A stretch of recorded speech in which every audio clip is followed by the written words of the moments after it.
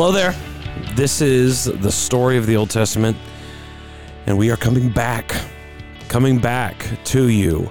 This is week 37 for the week of September 10th through 16th. We are in 1 Kings chapters 10 through 16. I love the book of 1st and 2nd Kings. Don't let the number of kings distract you or bore you or make you think that this book is just repetitive, because we see God's grace, God's power, God's law at work, and most of all, we see Jesus Christ coming in the midst of a dirty, messy, complex situation. And in the midst of a world like we live in the midst of a world like we find the world which was in 1 Kings and 2 Kings is the world we find ourselves in today, we find Jesus Christ walking amongst us, healing us, and restoring us. That's what we're going to talk about today in 1 Kings chapters 10 through 16. So we're in the life of Solomon. We are here with the son of David. He's taken the throne. He is wise. He's a godly man for the most part. Of course, we know what happens later on in his life. He's wealthy. He's rich. And he is the one who God decides and chooses and uses to build the temple of God. So Solomon builds the temple earlier than chapter 10, right? Chapter 8. But I think it'll be helpful to think about Solomon and the temple and all of that. So I want to start with, first of all, looking back, kind of reflecting on 1 Kings 8. This is by Bradley Gray. A king greater than Solomon and a place better than the temple. There is a surprising sense of positivity surrounding the historian's description of Solomon's kingly activities in 1 Kings 4 through 11. Surprising perhaps because we know the eventual end. How Solomon began is not how he finished. Nevertheless, we ought not to let that fact eclipse what the scriptures aim to show us through these tedious chapters detailing Solomon's reign. As 1 Kings 8 begins, the temple is complete. After 7 years of construction, now was the time for the dedication of the temple proper. That is, the public commitment of the people and the building to Jehovah's service. This elaborate ceremony not only served to immortalize and commemorate the temple's intended purpose, but also remind the Israelites how different their God was. So says Solomon, Lord God of Israel, there is no God like you in heaven above or on earth below, who keeps the gracious covenant with your servants who walk before you with all their heart. Some today like to lump the God of the Bible in with the rest of humanity's gods, making him just another in the laundry list of supreme cosmic beings before which we bow in homage and humility. In ways that are not worth our time recounting, modern scholars demean the God of Scripture by normalizing him in the index of other deities. He's just one among the rest, they claim. He's no different. Such are the assertions of many who wish to discredit the Christian faith. But of course, we know this to be untrue. Ours is a God unlike any other. He is not one among many. He is the one and only. There is no other. Even still, what makes 1 Kings 8 so compelling is that through Solomon's dedicatory prayer, a spotlight is brightly shown on how disparate Israel's God is by commemorating the temple's very form and function. Its structure served to confirm that the only God worth trusting and believing is the God of Israel, which, as it happens, is our God too. The temple dedication begins with King Solomon assembling the elders and religious leaders of Israel together in order to transport the ark from the tabernacle into the Holy of Holies. This, as you might imagine, is a very momentous occasion for the people of Israel. This event signified that the era of the portable tabernacle had come to an end. Those days of repeatedly setting up and tearing down the tent of sacrifice as Israel wandered were done and over. There was now a permanent house in which the Lord would dwell. God's people were now settled. Such is what Solomon testifies. The Lord said that he would dwell in total darkness. I have indeed built an exalted temple for you, a place for your dwelling forever. Even more significant, however, than the promise of God's settling is the promise of his presence. And this promise is fulfilled in a very obvious way. As the priests put the ark in its place, that is, the inner sanctuary of the temple, the most holy place beneath the wings of the cherubim, a thick cloud of smoke filled the entire house. Resolved not to allow for anyone to miss what's going on here, the historian quickly comments that this is none other than the glory of the Lord filling the temple. The cloud is a token, a sacrament of God's presence filling the entire place. Solomon then takes the opportunity to openly affirm that this is in keeping with what God has already promised. This unmistakable sign that God was there was, of course, meant to draw the Israelites' minds back to the days of the tabernacle. Thus, as the people of Israel stood in the middle of that cloud of glory, they were reminded that theirs is a God who keeps every single one of his promises. Just as he said, he has brought them to a place of dwelling, of permanence, of rest. Such is the prevailing message of Solomon's open blessing. Solomon then turns and prays corporately on behalf of the entire congregation of Israel. This invocation, which is in fact one of the longest recorded prayers in Scripture, has as its prevailing concern the uniqueness of Israel's God. Lord God of Israel, Solomon declares, there is no God like you in heaven above or on earth below. Jehovah isn't like other gods. He is truly one of a kind. But why? How? What makes him so unique? To wit, Jehovah is a God of his word. What makes the God of Israel so distinct is that he actually keeps the covenants he makes with his people. Pagan deities were not known for their faithfulness. In fact, you'd be more right in describing them as fickle, erratic, and inconsistent or inconstant. Such is why adherents to these other gods were tirelessly striving for ways to appease them, to make them happy. Those devoted to invented deities were never sure what they were going to get, precisely because they were praying to a God who could not execute anything for which they were pleading. Such is what makes Israel's God different. Jehovah is a God who keeps his word. The real foundation of the temple, comments Dale Ralph Davis, does not consist of huge blocks of stone. The temple rests upon the promise of Yahweh. He covenants with his people and mercifully keeps those same covenants. Yes, even after they have been broken.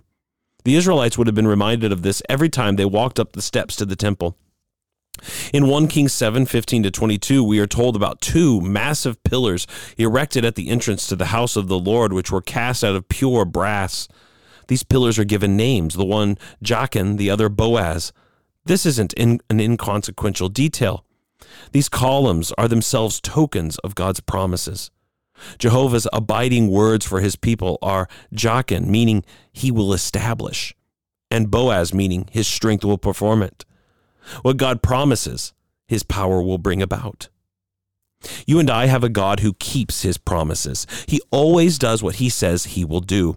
And I don't say that as some winsome platitude to make you feel better. I say that as one who believes wholeheartedly that that is true. Your life and mine is upheld as with pillars of brass by none other than this promise-keeping God. Another way in which Israel's God was different appears if we take note of another word that is repeated throughout the chapter. In verses 28-52 of 1 Kings 8, the words hear or hearken are used some 13 times, which, of course, is suggestive of Jehovah's most distinct quality. Namely, he is a God who hears. Listen, says Solomon, to your servant's prayer and his petition, Lord my God, so that you may hear the cry and the prayer that your servant prays before you today. Hear the petition of your servant and your people Israel, which they pray toward this place. May you hear in your dwelling place in heaven.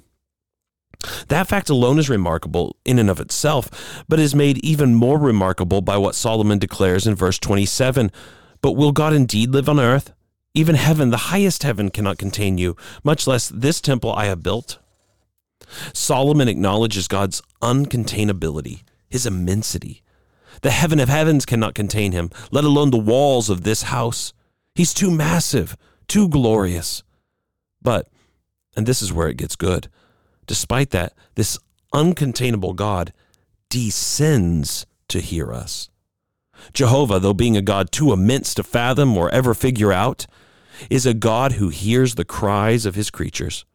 He has respect unto our prayers, turning toward us to listen to us. You see, the temple was a type of sacrament to God's uncanny availability. He is beyond comprehension, but still always available. Always attentive, you and I have a God who hears our prayers. He is no inanimate idol. He is not lifeless. He is the living God who has ears that are ever turned towards his children. Perhaps most noteworthy of all, however, is not merely the fact that Israel's God hears his people's cries, but that he forgives them. 5 times Solomon appeals to God's heart to hear and forgive. Each time this word appears, it is a petition for God's merciful pardon to be renewed in, with, and for his people. This is in keeping with what God previously covenanted.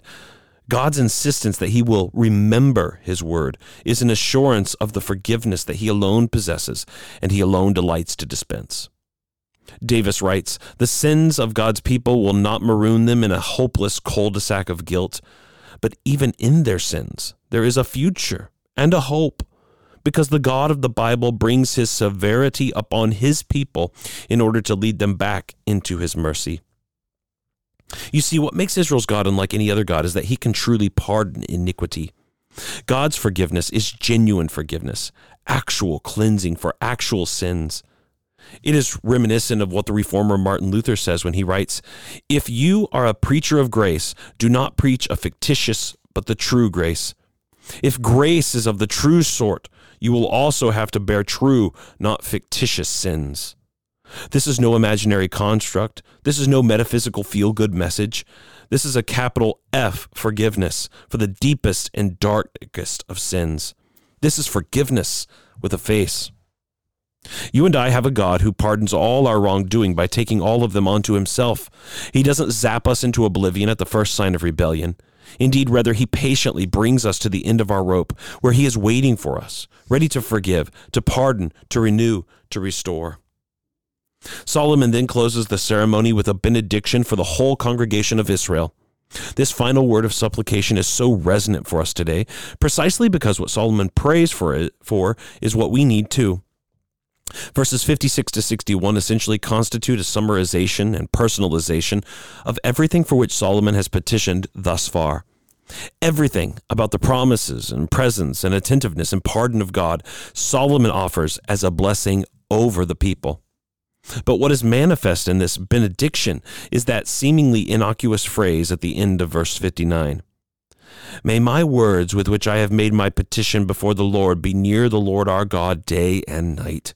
May he uphold his servant's cause and the cause of his people Israel as each day requires." Solomon is here invoking God's maintenance and sustenance of all his people for all their days. He then specifies that petition from all times to "as the matter shall require" or "as each day requires." May God, Solomon prays, maintain our every day, our every hour, our every waking moment. Such is what would keep Israel wholeheartedly devoted to the Lord, walking in his statutes and keeping his commands. It was God sustaining them, God maintaining their every step, God accomplishing these things in and through his people's everyday lives. Isn't that what you and I need too? Indeed, you and I won't get very far in this life without God upholding us with his hand. Each of these aspects of the temple prove just how different Israel's God was. May all the peoples of the earth know that the Lord is God. There is no other. And the good news for you and for me is that we have the same God.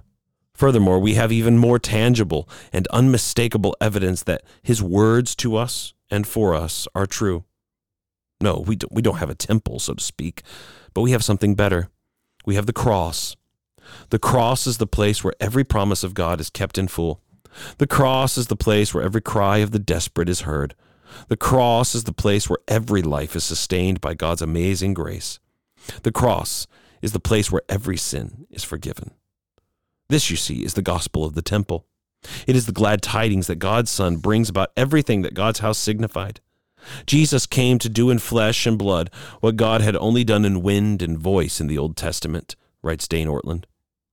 Jesus Christ, therefore, is the true and better temple, where, declares Reverend Alexander McLaren, God's name is set, and where men may behold the manifested Jehovah and meet with him. He is the yes and amen of every temple promise. You and I have a truer and better assurance, precisely because we have the life, death, and resurrection of Christ. We have the one who is the dwelling place of God in bodily form. Even now in our day, God's promises are being fulfilled. Not one promise has slipped his mind. Nothing has upended his plans. He is building us a house in which he and we will dwell forever. His kingdom is as sure as his promises. And have any of those ever failed yet? So there we go. The temple, that was the context in which Solomon's reign and ministry, that was his major accomplishment, right? That God used him to build the temple. And yet it's not long after, right? The Queen of Sheba comes, and then later on, though, we see Solomon fall. He's led astray by multiple wives to worship and follow the idols that he just prayed against and said that the Lord was so different from. And so Solomon, though a believer, is like you and me, still a sinner. And so we wonder about, how does this sin fit into God's plan? How can this be part of God's plan? It's confusing, isn't it? How can God take the evil, even our own evil that we commit, and make that part of his plan for good? Well, that's the next section here. 1 Kings 11, we want to talk about It's All Part of the Plan, again by Bradley Gray. One of the prevailing marks, which I think irrefutably evidences the fact that the Bible is not a human invention, is the precise fact that human ineptitude is never glossed over. Flip through the pages of Scripture, and you will likewise flip through countless examples of mankind's failures. The horrors of human life are continually on display, from extortion to bribery to lust to betrayal to revenge. The Old Testament often sounds more like a reality television show than anything else. What's more, the Bible is never skimpy on detailing the blunders of even its best characters. Abraham, David, Peter, and the like are all included in its index of vice, corruption, and failure. This runs contrary to human logic and reason. We are instinctually given to zealously excusing, explaining, and erasing our failures from the record books. You no doubt feel this pressure in your own life. You cannot bear to think about your failures being broadcast for all your friends and family to see, let alone the entire world centuries after you are gone. But this is precisely what happens in Scripture. Folks from all walks of life have some of their worst moments immortalized forever. I take this to be among the clearest indications of divine involvement in the construction of the biblical narratives. If the books of Israel's history were mere human contrivances, they would look much more like propagandist material meant to revive national patriotism. The blunders of Israel's kings would be jettisoned in favor of making it apparent that her exile was the result of circumstances beyond her control. If 1 Kings was anything other than a divinely inspired book of truth, there would have been some other explanation given to account for Solomon's decline and the dissolving of his kingdom. Instead, we are given an explicit reason as to why and how this all occurred. The Lord was angry with Solomon because his heart had turned away from the Lord, the God of Israel, who had appeared to him twice. He had commanded him about this so that he would not follow other gods, but Solomon did not do what the Lord had commanded. Then the Lord said to Solomon, "Since you have done this and did not keep my covenant and my statutes which I commanded you, I will tear the kingdom away from you and give it to your servant." You see, God has a different story to tell. The story God tells in the Bible is less concerned with mankind's ability than it is his own sovereignty over all things and times and events and peoples. The Scriptures not only say that there is no God like Jehovah, they prove it over and over again throughout the course of history. No other God even comes close to the Lord Jehovah in power, in majesty, in might, in glory, in grace, in patience. And nowhere is this more evident than in the story of Solomon's fall from grace, which constitutes 1 Kings 11. This chapter showcases God's unique, unparalleled hold over and involvement in mankind's history in order to bring about his desired ends. Among the words that stand out in the message of warning from the Lord is the word tear or rend. It is repeated in verses 12 through 13, stressing the magnitude of the impending judgment. As a consequence for Solomon's infidelity and indiscretion, God was set to shred the grandeur of Solomon's empire into tiny bits. The magnificent kingdom that flourished under Solomon's rule would be fragmented, torn apart by his own descent into corruption, a dismal end to a once promising reign, and all of that was entirely unnecessary. I say this was unnecessary because it is not as though Solomon, and by proxy Israel, was not warned. Scripture is brimming with references detailing the manifold warnings against the very things Solomon was wholeheartedly pursuing. All of which to say, this outcome was entirely avoidable. Solomon chose to go after other gods. He made the deliberate decision to compromise his devotion to the one true God by entertaining these other voices and philosophies and vices. And in so doing, he instigated the ruin of the kingdom with which he was charged to steward as God's anointed leader. Solomon ignored the warnings, therefore God was stirred to anger. Where the hearts of God's people were supposed to influence the nations to worship the one true God, they were being influenced in the opposite direction. This amounted to a veritable dethroning of God. His sovereign choice to bless Israel was dismissed and disdained, which of course is something God takes very seriously. And as it is within his sovereign ability to grant blessings, it is also within his sovereign ability to take them away, to rend them from his people's hands. He is both the sovereign giver and taker. I will tear the kingdom away from you, rebukes the Lord, and give it to your servant.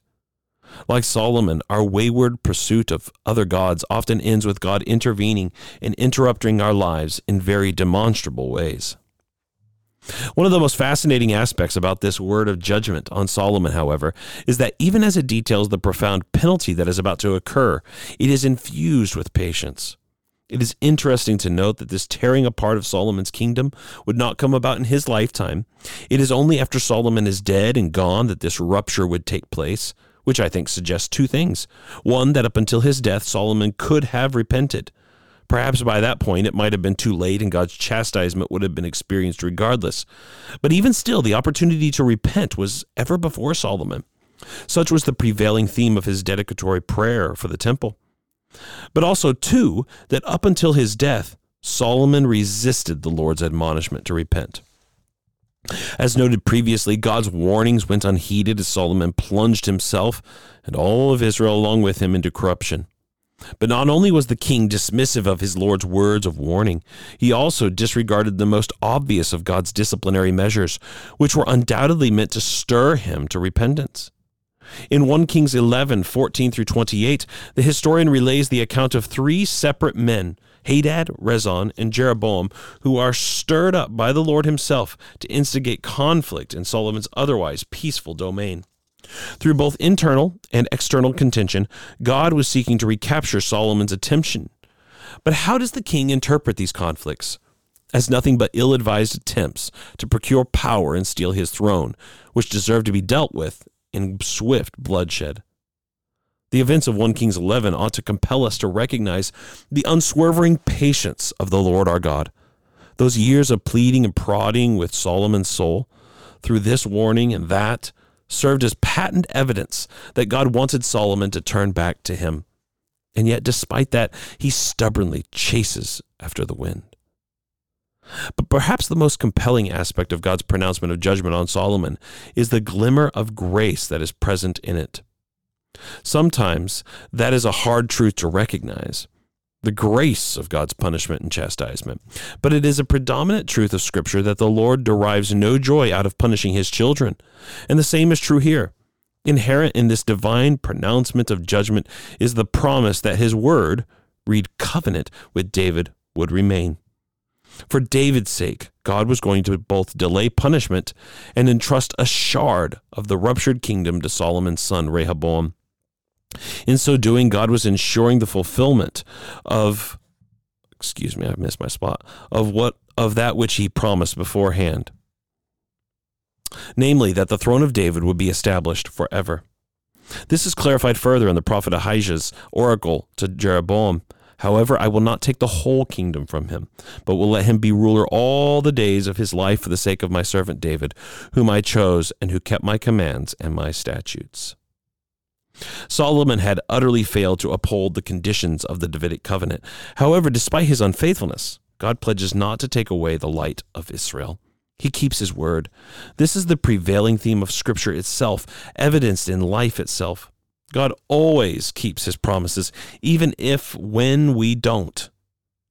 God is always faithful, even if or when we aren't. He never breaks a promise he makes with us.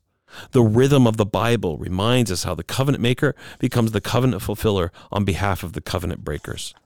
This is God's way with the world. Imagine, though, that you are one of the original readers of this historical account. You are an exiled Israelite, now recalling the abhorrent failure of the house of David. All of the wretched realities about which God warned King Solomon have come true. Indeed, you are still feeling the horrid consequences of his infidelity. You might be given to ask, how is this in keeping with God's promises? How is this part of the plan? Did God fail? Did he make a mistake with that covenant with David? In short, no, God did not fail. Even in this moment, his plans were moving forward. You see, this moment in Israel's history is proof positive that God can bring good out of anything and everything bad.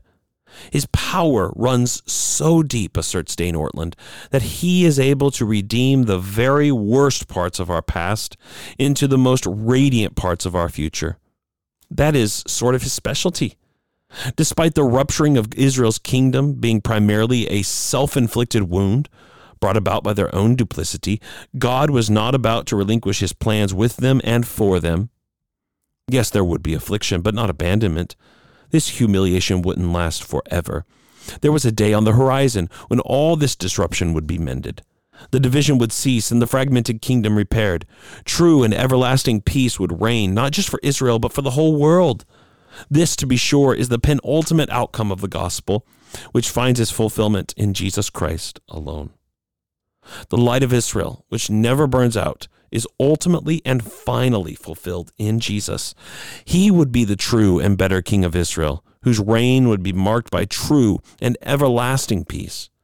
He would be the king whose precise ministry would be to assemble the outcasts and gather together the dispersed. So says the Lord through his prophet Amos, "In that day will I raise up the tabernacle of David that is fallen, and close up the breaches thereof, and I will raise up his ruins, and I will build it as in the days of old, that they may possess the remnant of Edom, and all of the heathen which are called by my name, saith the Lord, that doeth this." Accordingly, despite Solomon's and Israel's abject failure, God's plans were still on track. Nothing had delayed them or impeded their succession. And even more good news, this is still true in our day as well. Well, we'll stop there today, but you can see the pathway that Solomon takes, right, with idolatry is the path that we see Jeroboam follow in chapter 12, right? Remember, God rips the kingdom apart under Solomon's son, Rehoboam. Rehoboam is foolish. And Jeroboam takes over the king, is the king of Israel. Rehoboam rules over Judah. And we see Jeroboam sets up these golden calves, which become a stumbling block to the people of Israel for a long time. We also see this interesting story in 1 Kings 13 about the man of God and the prophet, a prophecy against Jeroboam in chapter 14. And then we see again a mixture of kings, right? The sons of David, who are, some are good, some are bad. Israel's kings are, well, none of them really does much good at all. And they all eventually succumb to evil and sin and idolatry, I suppose, of sorts. And so eventually we're going to get here as we read this week in chapter 16. Eventually we're going to get to this guy named Ahab, who is notoriously bad.